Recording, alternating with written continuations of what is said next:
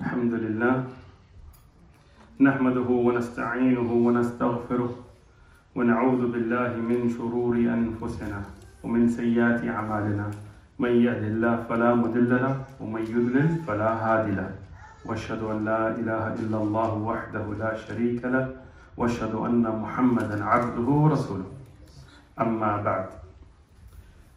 We are at the point in the seerah of the most beloved Rasulullah sallallahu alayhi wasallam, where he has been getting wahi through dreams, and he's already had angels that he has interacted with that have opened his chest a second time and cleansed it. And this is from the hikmah of Allah subhanahu wa ta'ala, that the Prophet sallallahu alaihi wasallam is being prepared for something that is a very difficult task and a very difficult thing to take on. Sometimes when you read the books of seerah or tarikh, people read it as if they're reading fiction, so it doesn't really affect them. But when you read them, knowing that this is reality, this really actually historically happened, then you have to think about the beauty of the way the Prophet ﷺ was given prophethood, and the hikmah of Allah subhanahu wa ta'ala, and the courage and the heart of the Prophet ﷺ to be able to handle it. If somebody just comes up to you and is Jibreel alayhi salam in his full form and picks you up and tells you you're the Prophet, people can't handle it. So Allah subhanahu wa ta'ala, knowing His makhluk, knowing His creations, and knowing their strengths and weaknesses, He's preparing the Prophet ﷺ, and He chose the Prophet ﷺ because of the sifat, because of what Allah knew that he had.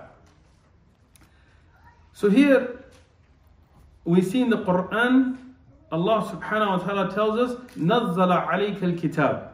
He tells the Prophet ﷺ in Surah Al-Imran that we revealed, or the book was revealed upon you bil-haq. طيب, if you look at the same ayah, it continues, it says, وَأَنزَلَ التَّوْرَاةَ وَالْإِنْجِيلَ. You notice the difference? نَزَّلَ وَأَنزَلَ. Right? If we look at English translations, usually we'll just say revealed or sent down. And most of us that read the Quran, we never think about the eloquence, the beauty of the language of the Quran. Arab and Ajam. Don't think because you know Arabic, you're sitting there like, I knew that, right? No, you didn't. Right? Now, when you think about this ayah, Allah subhanahu wa ta'ala talks about al-kitab that was sent to the Prophet sallallahu alaihi wasallam as anzala. In the same ayah, when he talks about al-Tawrat, wal-Injil, he says, what does he say? I was testing you guys right there, right? Tell you, what's the difference? It has to do with today's dars, not a tafsir dars, right? What's the difference? Where are my baligh, nahwis, huh? Tayyib. Nazzala is bit by bit, anzala is one shot. Tayyib. In Surah Al-Qadr, what does Allah say about the Quran? Anzalnahu fi laylat al-Qadr. Is it nazzala or anzala? What is it about? So why the ikhtilaf bayn al-ayatayn? Tayyib. Now this is the ignorant who maybe Christians or apologists who learned a little bit of Arabic. We caught a contradiction. Why? Because they're ignorant. When we put challenges out, that if somebody can show us a single contradiction, the Quran will leave us. It's not because we're worried about it, because we know there are no contradictions in the Quran. Why? Kalamullah. And this, what we're going to, people always ask about the linguistic miracle. You can't just sit in one jumla and be like, this is you have to study the Quran to understand it. Tayyib. So, نَزَّلَ عَلَيْكَ الْكِتَابِ. Here, it is, as the Shaykh Abu Ubaid said, that when something is revealed gradually, then the word nazzala is used linguistically, right? And then when it talks about the Tawrat and Injil, anzala, because this is what is revealed in one shot, yani at one time. طيب حبيبي بل ليلة القدر خير من ألف شهر. صح. We'll talk about it. So, when we talk about anzala and nazzala, here we find a linguistic understanding. Before, when I was preparing these durus, I went through ahadith and ayat to see how it's used. And you will find a continuously pattern that fits where you have this. The only thing we can find is in Surah Qadr, as the brother pointed out. Here we have Inna anzalnahu. Anzalna is used for the Quran here, which is in one shot. So why? And this is explained. This is not something that we haven't, when people talk about the difference in qira'at and things, it's not like we don't know these things. We know these things because we study these things. So when we have nazzalnaha here, this is explained by the hadith of Ibn Abbas radiyallahu anhuma.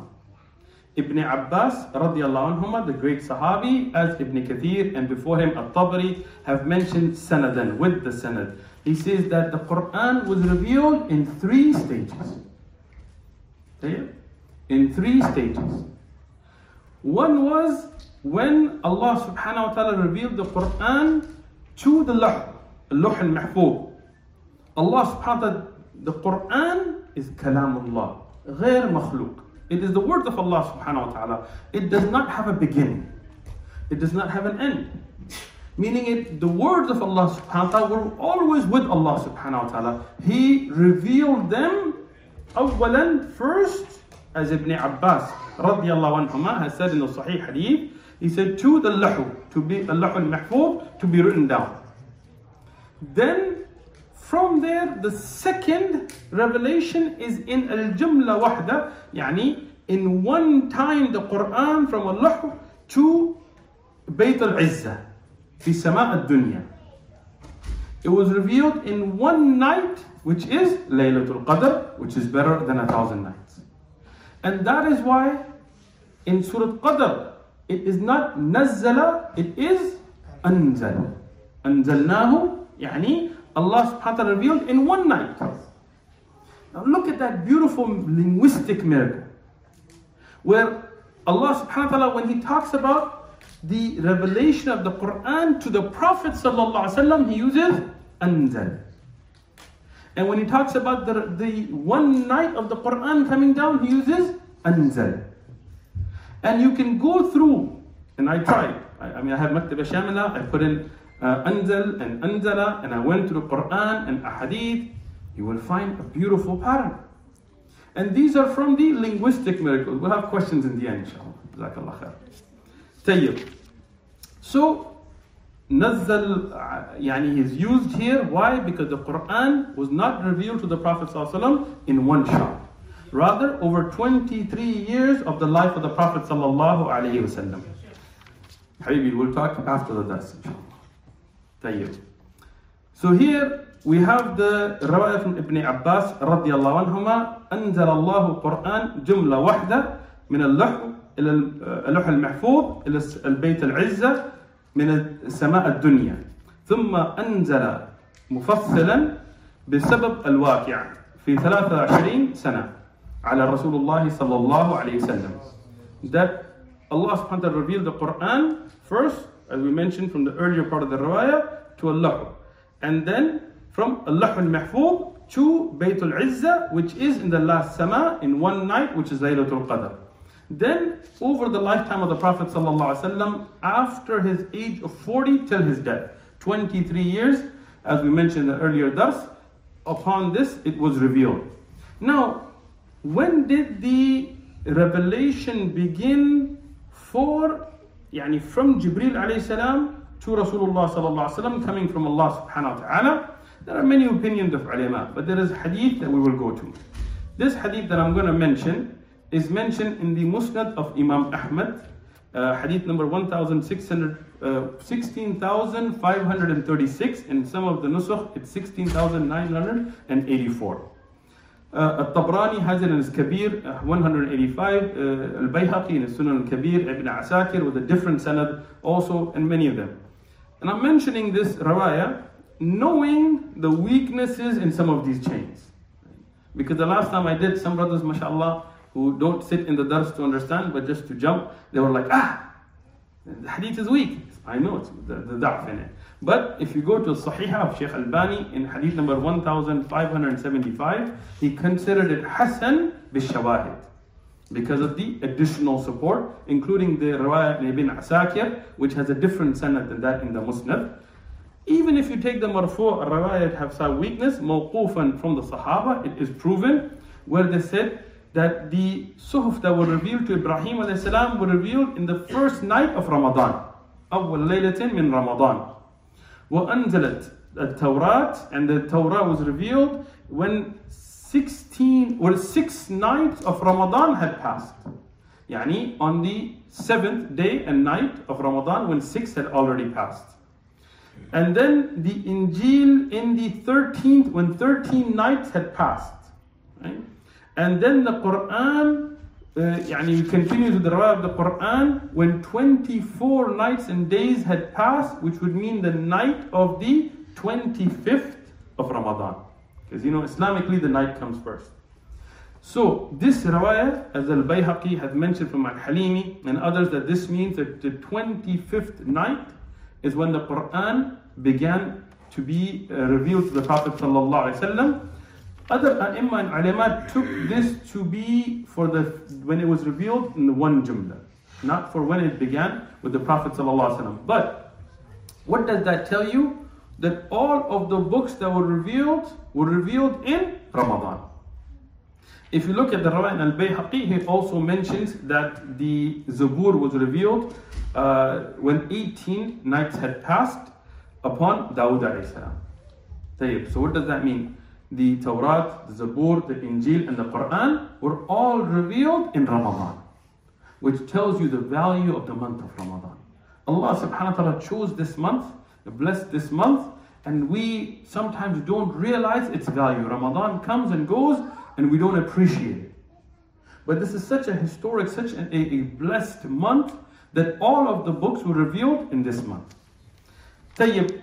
Now, when we talk about the Quran being revealed to the Prophet ﷺ, when did it happen? Because when we talk about the beginning of revelation, there are 5 things I want you guys to think about. When, who, including how, and then what, why, where. Okay? These are the 5 W's we say. Tayyib. When, we talked about. The Jumhur al-Ulama have said that it was revealed in one night in Laylatul Qadr, but it was also began its revelation to the Prophet ﷺ in Ramadan. Okay. Meaning, looking at the siyaq of the hadith and looking at the earlier books and looking at what has been mentioned, they said both of those were in Ramadan. Bina al khilaf, there is some khilaf on this, historic when, but Jumhur al-Ulama said it was in Ramadan. And that is what seems to be supported by the wording of the hadith. Tayyib. How and where? Without khilaf, the ulama have said that this began in the Ghar of Hira, in Jabal al-Nur in Mecca. Okay, without khilaf, without any disagreement. Tabari and Ibn Kathir and Ibn Sa'ad and all of them agreed on this. Now, what exactly happened? There is a marfu' hadith, the Prophet ﷺ himself explained that he was there, and according to the riwayah from Khadija radiallahu anha, he had been there making ibadah, he had been there for a while and he was supposed to come back. And at that time he saw a man, somebody in the shape of a man. Jibreel alayhi salam did not come in his full form originally, because again this would have been too much to handle. So he saw a man, but this is something scary as well, because you're up in a cave, in a mountain, isolated by yourself, away from everybody, and you see somebody walk in, you don't know their intent. And when Jibreel alayhi salam, he came to the Prophet sallallahu alayhi wasallam, he did not introduce himself in the beginning.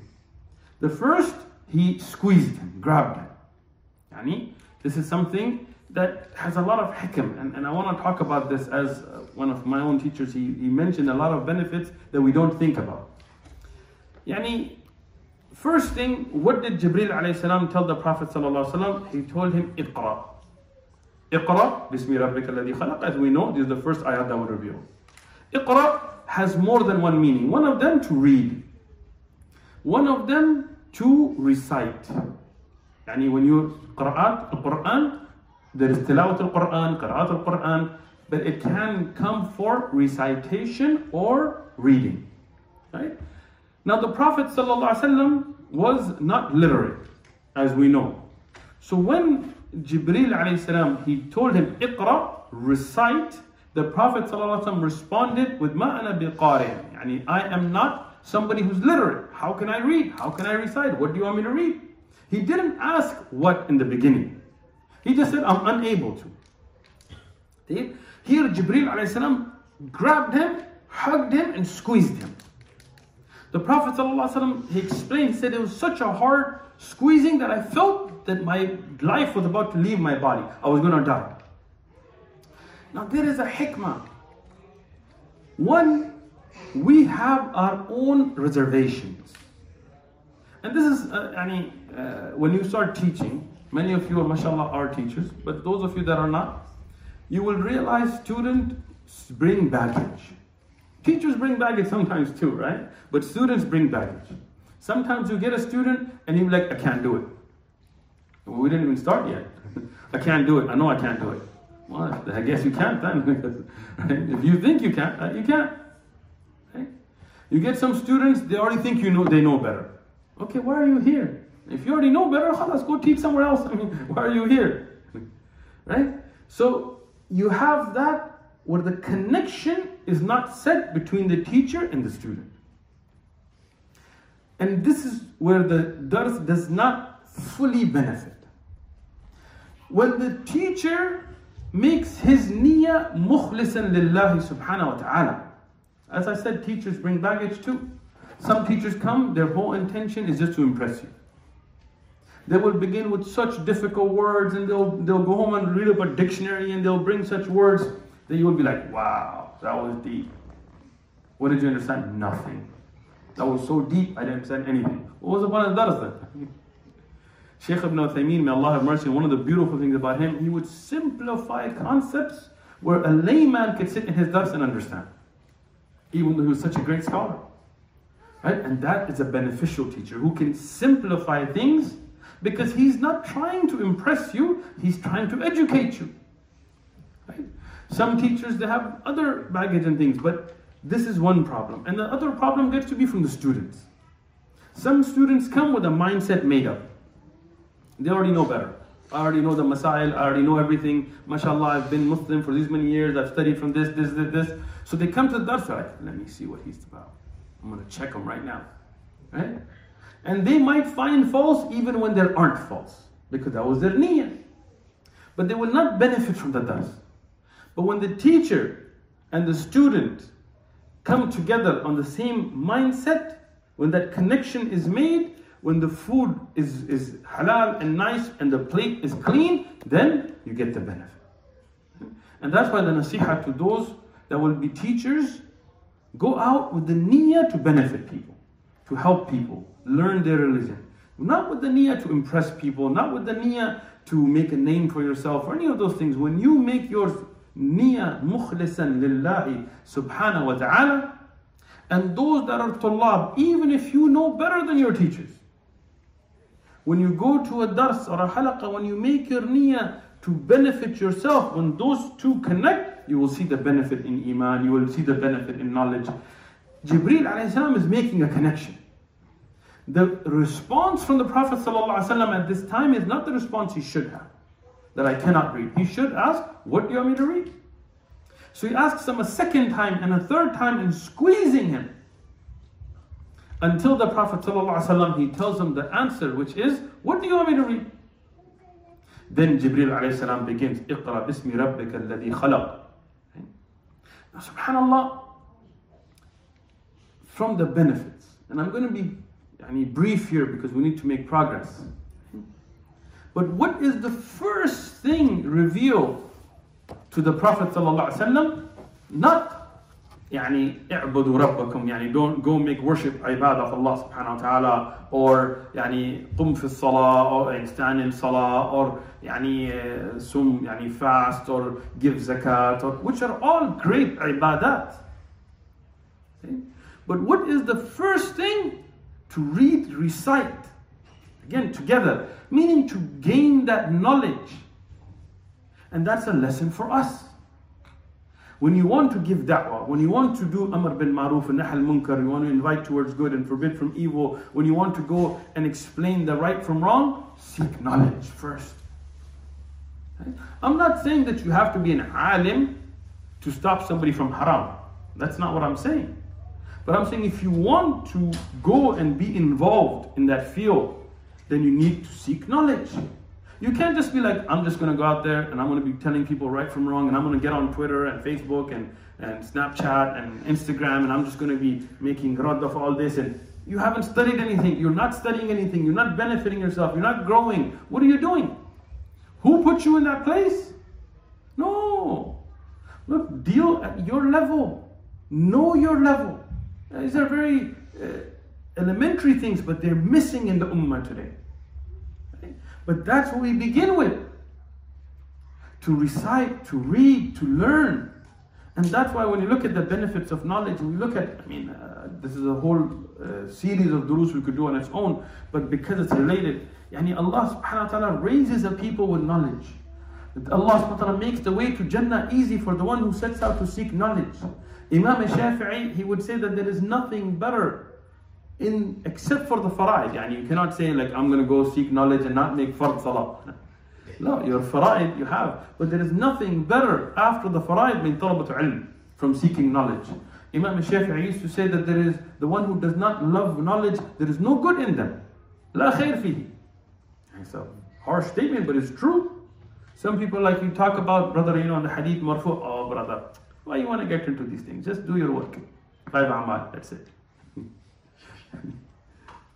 You tell them, what about, there's a dars. Who needs all that? I know la ilaha illallah, that's it. You tell them, what are the shurut of la ilaha illallah? They don't know. What's the farq? Bain tawhid al-uluhiyya wa rububiyyah. Who needs all that? What are you calling to words? You stand up and propagate fabricated ahadith and stories and strange things. No. Do da'wah, call towards Allah, do amr bil ma'roof, do nahy al munkar, but do it upon the Quran and the sahih hadith, the authentic established knowledge. بَلِّغْ عَنِّي وَلَوْ آيَةً. Convey, even if you know an ayah, but you should know that ayah. Don't go and talk about what you don't know about. This is what the revelation of the Quran began with. In the name of your Rabb who created you, خَلَقَ الْإِنسَانَ مِنْ عَلَقٍ. And then subhanAllah, there are so many benefits to why these ayat and so on. But here, these were revealed to the Prophet sallallahu alaihi wasallam. And the Prophet sallallahu alaihi wasallam now, he doesn't know what to do. Imagine you're up in a cave by yourself and nobody's there, and somebody comes that you don't know.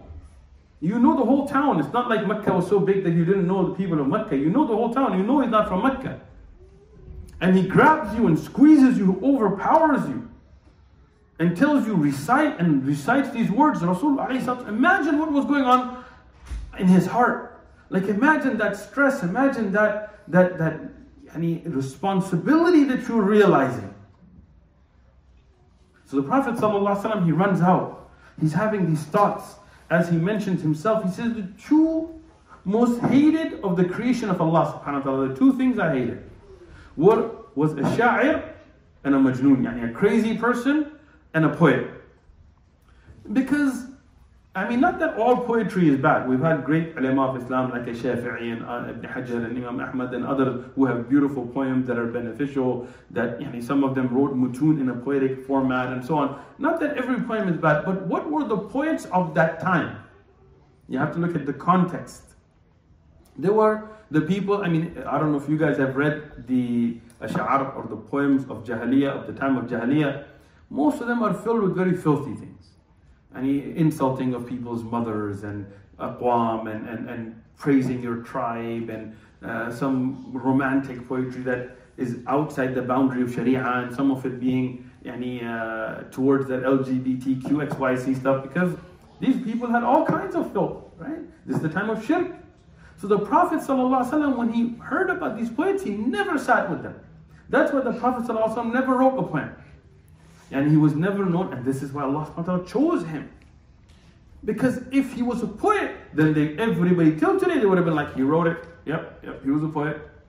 But Allah chose somebody that couldn't read or write, that wasn't a poet. So when he recited words that were so eloquent, so beautiful, that the poets couldn't respond, they said, this has to be from Allah.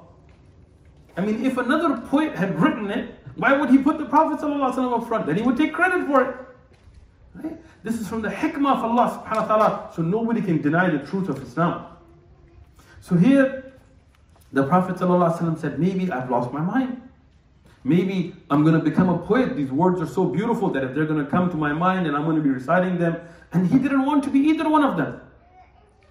So at this stressful time, Jibreel ﷺ, realizing that he's at a time where he's contemplating jumping off the mountain. What is he going to do with this stress and responsibility and this? And I tell you this, many brothers, they tell me, I want to see a jinn. How can I see a jinn? I get this all the time. I just want to see a jinn. Right? And I tell them, ask Allah for afiyah. Ask Allah for good. Don't say these things. Because I've seen people that have seen jinn. And a strong-minded, well-equipped, intelligent person will lose their mind. They'll lose their mind. Because afterwards they're always looking around. Maybe there's a jinn here, maybe there's a jinn there, maybe that guy's a jinn, So ask Allah for afiyah. Thank Allah that Allah made the ghaib ghaib. Hikmah of Allah subhanahu wa ta'ala. Here when Rasulullah sallallahu alayhi wa sallam saw Jibreel alayhi salam, but now he's thinking, who is this man? Now Jibreel alayhi salam appears to him again. He hasn't left the Jabal Nur yet. And he comes, as the Prophet ﷺ said, as he was still in a human form but in the sky. To show him that this is not just some regular guy trying to trick you or something. And he said his feet, his legs were long where they would cross the horizon. So now he realizes this is not something normal. This is something supernatural. But again, what is it? Here Jibreel ﷺ then tells the Prophet ﷺ, Ya Muhammad, O Muhammad, Anta Rasulullah. You are the messenger of Allah. Another riwayah, haqqan, in truth. Wa ana Jibreel, and I am Jibreel. Now the Prophet ﷺ, because he doesn't come from a Christian Judaic background, the people of Mecca, the majority of them were all idol worshippers. They knew about Jibreel alayhi salam a little bit, they knew about Ibrahim alayhi salam, obviously, they knew about Musa alayhi salam a little bit, but there was not a large presence of Christians and Jews in Mecca. So again, he doesn't know Rasul alayhi salam at this time about what does that really mean. But now he does realize that this is Jibreel. And then Jibreel ﷺ showed the Prophet ﷺ himself in his actual form. And again, this is the hikmah of Allah, that if in the first time he had shown him, maybe the Prophet ﷺ would have had a heart attack and died.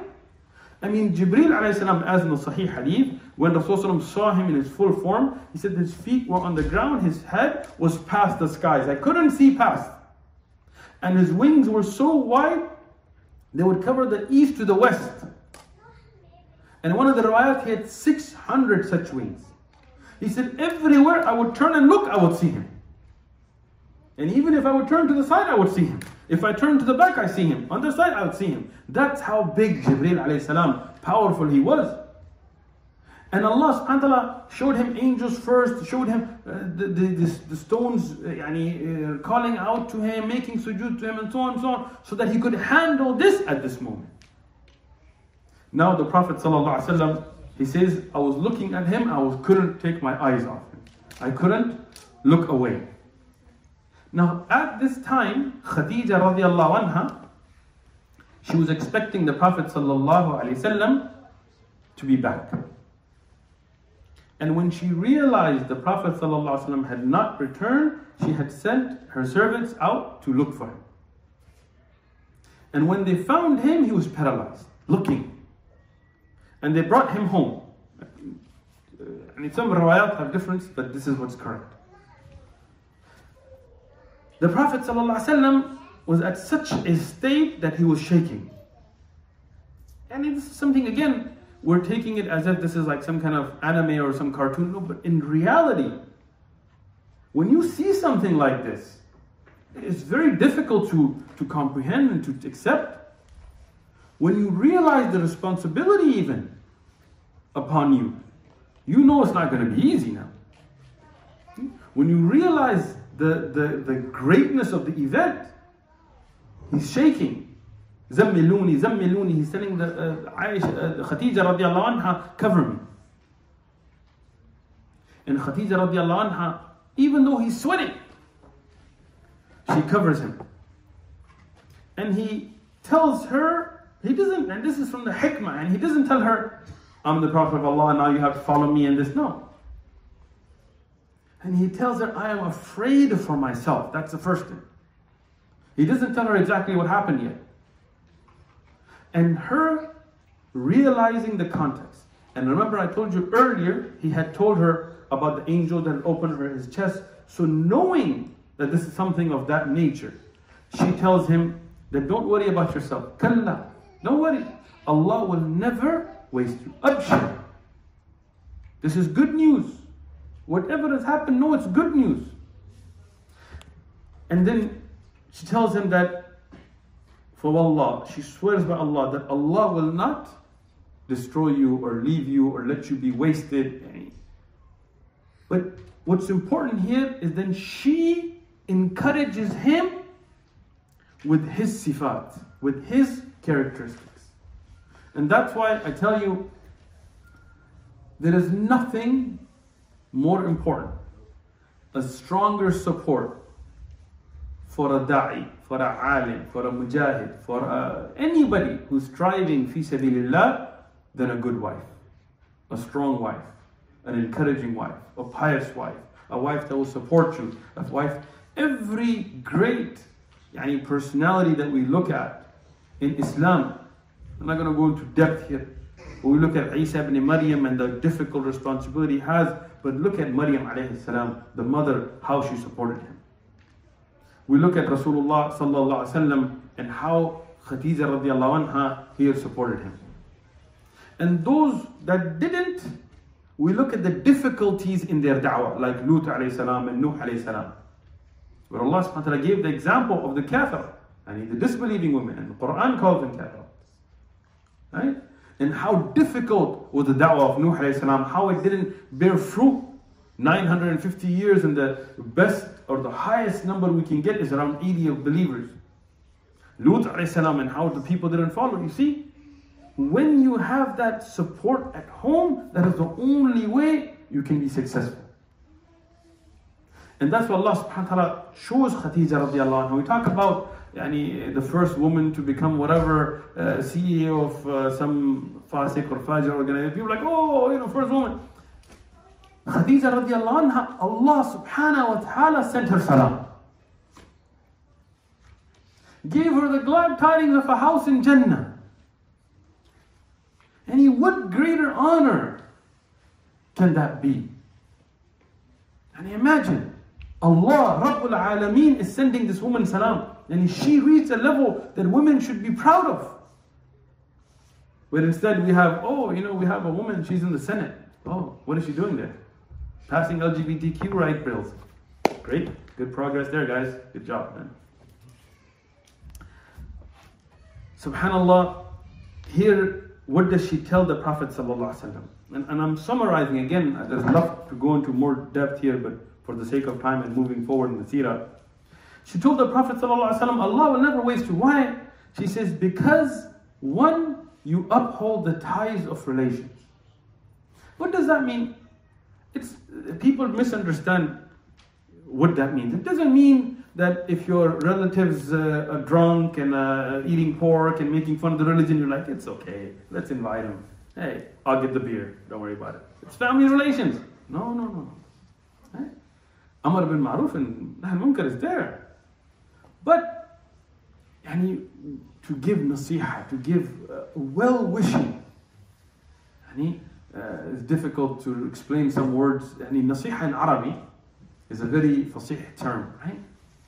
But to have that for your relatives, where you keep in touch with them, where you are there for them. Many times a relative will go through an iman crisis, like maybe they're off track, but you need to be the one they can reach out and be like, you know what, I'm going through this hardship. Like, well, turn back to Allah, turn back to your salah, turn back to your dua. And I think Farsi will have khair khwa, right? You have it. In Pukhto we have it. Urdu there's it as well, khair khwa. And this is the meaning of nasiha in Arabic. Being a well-wisher, being somebody, and he was there for them. The Prophet ﷺ was from them. She said, you speak the truth. And you say that which is true. And this is a great evidence for Islam. That the Prophet ﷺ was known, Sadiq, Ameen. He was known never to lie. He was known to be trustworthy. So Allah subhanahu wa ta'ala chose such a person whose character was impeccable. And if the Quran was revealed to me or you, look at our own faults and our past and our history. Right? But Allah subhanahu wa ta'ala chose such a prophet. She told him, you help the poor. You take care of the needy. And this is the beautiful thing about Islam. We are told not to beg. Don't ask. Ask Allah. If you have to ask, ask Allah. Some people, they're quick to beg. They'll be okay. And they'll be out there, brother, can you help a brother out? You know, can you give me this? Can you give me that? No. What happened to asking to Allah? Go and ask Allah. But then on the other side of it, we should be generous. That is with the Prophet ﷺ. He was quick to help people. Not just like, well, I gotta go take care of myself. Me, myself, and I first. No. Helping others is not a sign of weakness. This is a sign of strength.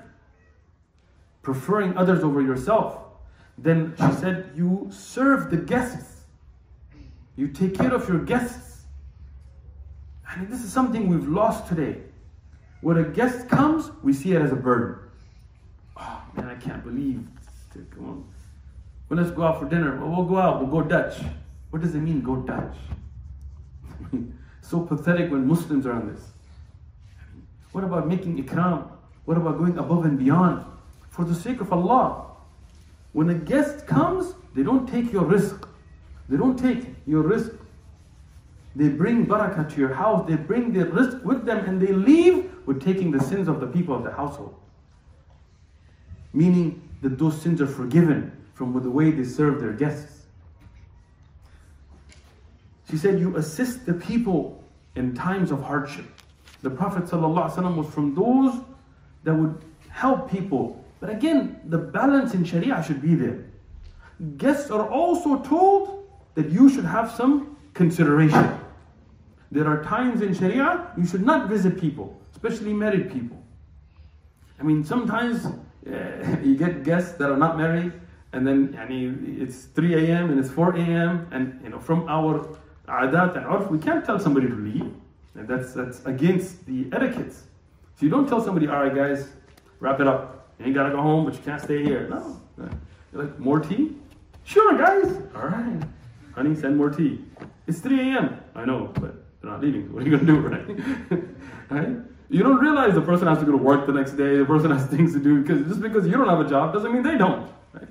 Everybody, guests should also have an etiquette about them. They should have honor, they should have their own understanding of the situation. The Sharia teaches us that. And then people should be hospitable. If a Muslim comes to your town, even if you keep them 3 days and 3 nights and feed them and take care of them, you didn't do them a favor.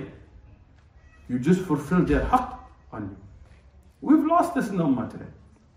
Friendship, true friendship, where you will sacrifice for somebody without them even knowing about it. Rasulullah sallallahu alaihi wasallam, and we will find this also in Abu Bakr radiallahu anhu. When we talk about him in the durus, you will find this in him. So Rasul alayhi salatu salam, he is comforted by Khadija radiallahu anha. Then he tells his wife everything that happened. This is what I saw. And she tells him, this is abshir, good news. Allah will never, you are truly, she didn't tell him, right, you lost it. You gone nuts. What? First you think I'm going to support you in this? Nah.